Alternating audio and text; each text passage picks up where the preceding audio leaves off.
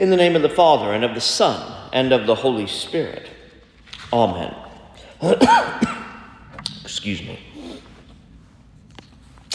If we are honest with ourselves, all of us can more than likely think of a time when you had to make a decision between two actions, except both of these actions would be considered good. Perhaps they were varying scales by which we might say that each action held more goodness than the other, or we might even say that this choice might make a benefit that will help more people. Therefore, it's more inherently good. Sociologists have run many tests and what-if scenarios to see what our human response to certain good actions are and what choices we tend to make, and are they really the better choice?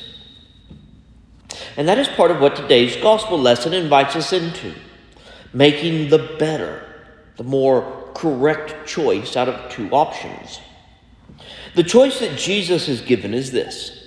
Option 1, tell the woman who has been disabled for 18 long years to come back tomorrow because it is the Sabbath and he mustn't do any work.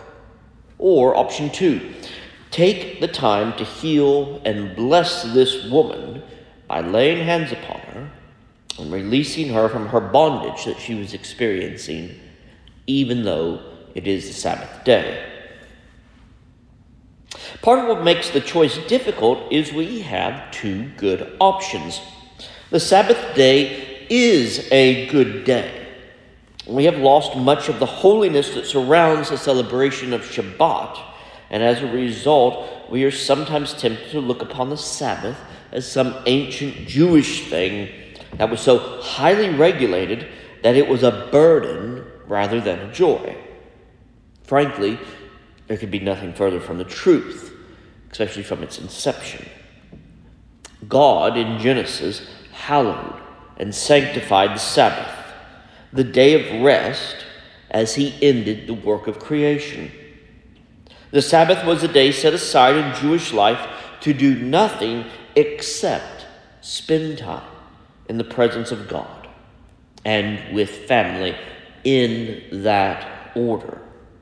It was a day to go to the synagogue, to learn and study Torah, to teach your children and grandchildren about the ways of God, and to worry about nothing in this world apart from your relationship with the Almighty.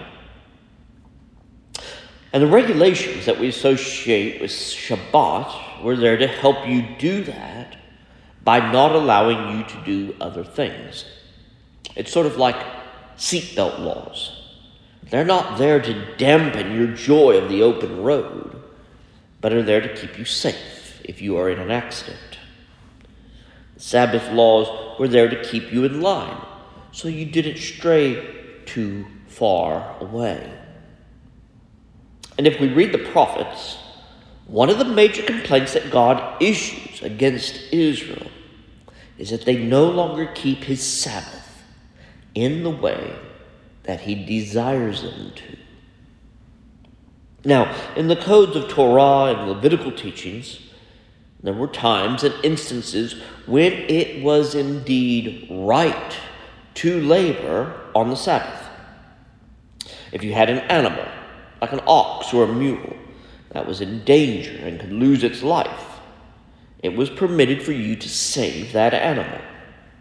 Likewise, if someone was critically ill, perhaps had been in an accident or was dying from a disease, it was permissible for you to cure or to tend to them. The reasoning behind this was because a life on the line is more valuable. And God values life, all life. And so it was not considered work to save someone who was drowning or choking or bleeding to death. But enters this woman, the woman who was stooped over, who had lived in shame.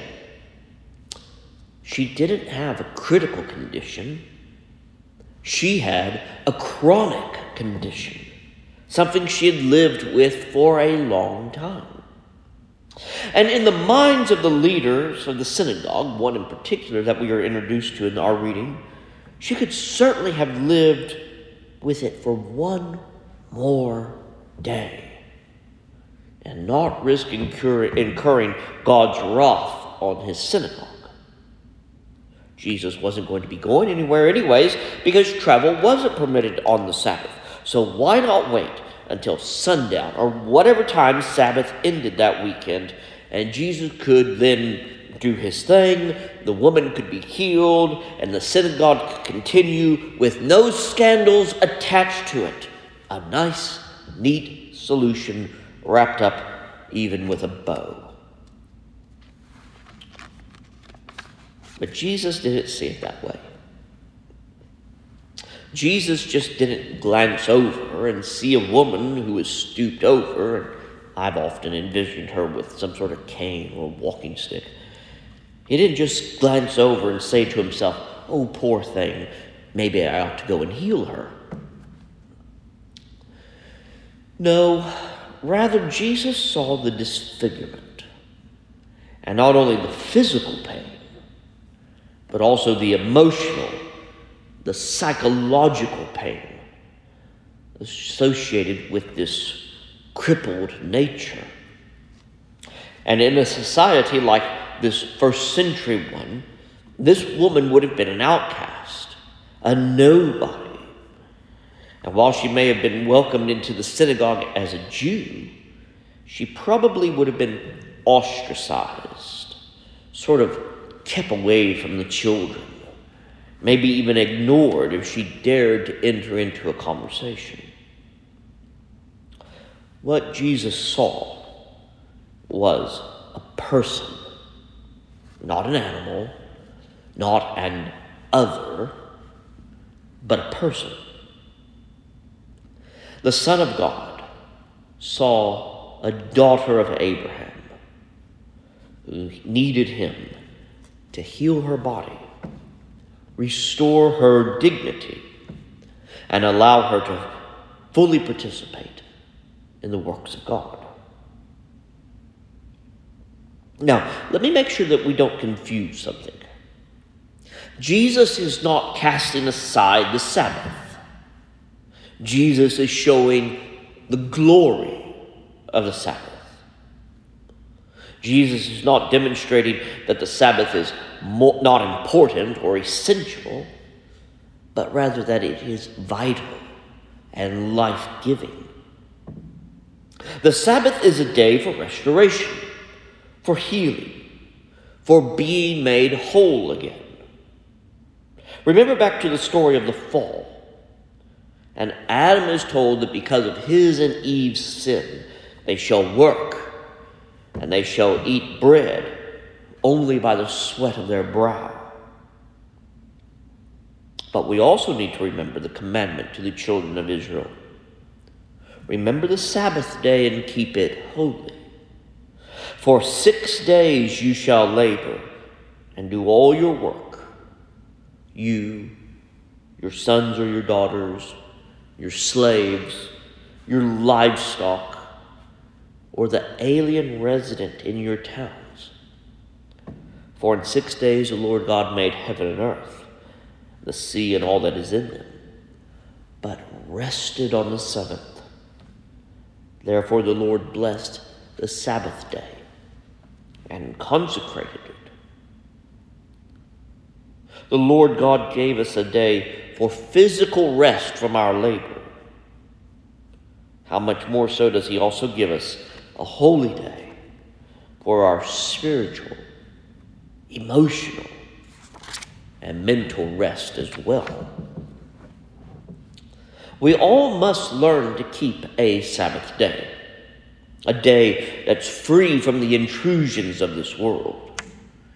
It is perhaps, in our modern society, one of the most difficult things to do. And it is something that we can certainly learn from our Jewish friends who practice it with great fervor. But when the opportunity presents itself for you to help restore someone to life, to alleviate pain in their lives. Jesus' call to us is to always be there, to answer their cries, be it the Sabbath day or not. Let us put away for at least one day a week the demands and calls of the world and focus on our callings in the Lord. Let us learn again how to keep the Sabbath holy and to use that day for the things that truly matter: our relationship with God, our relationship with others, our relationship to the stranger when we haven't met down the street. Let us begin to once again make this day, our Lord's Day, a day to bring life, healing, and joy back into this world. And the joy begins here with our Eucharistic feast, our great thanksgiving for the redemption of the world by our Lord Jesus Christ. So let us also learn to come here, to be healed, to be refreshed and fed, and to go back into this world to bring the joy and healing of Christ's salvation to the world. In the name of the Father, and of the Son, and of the Holy Spirit. Amen.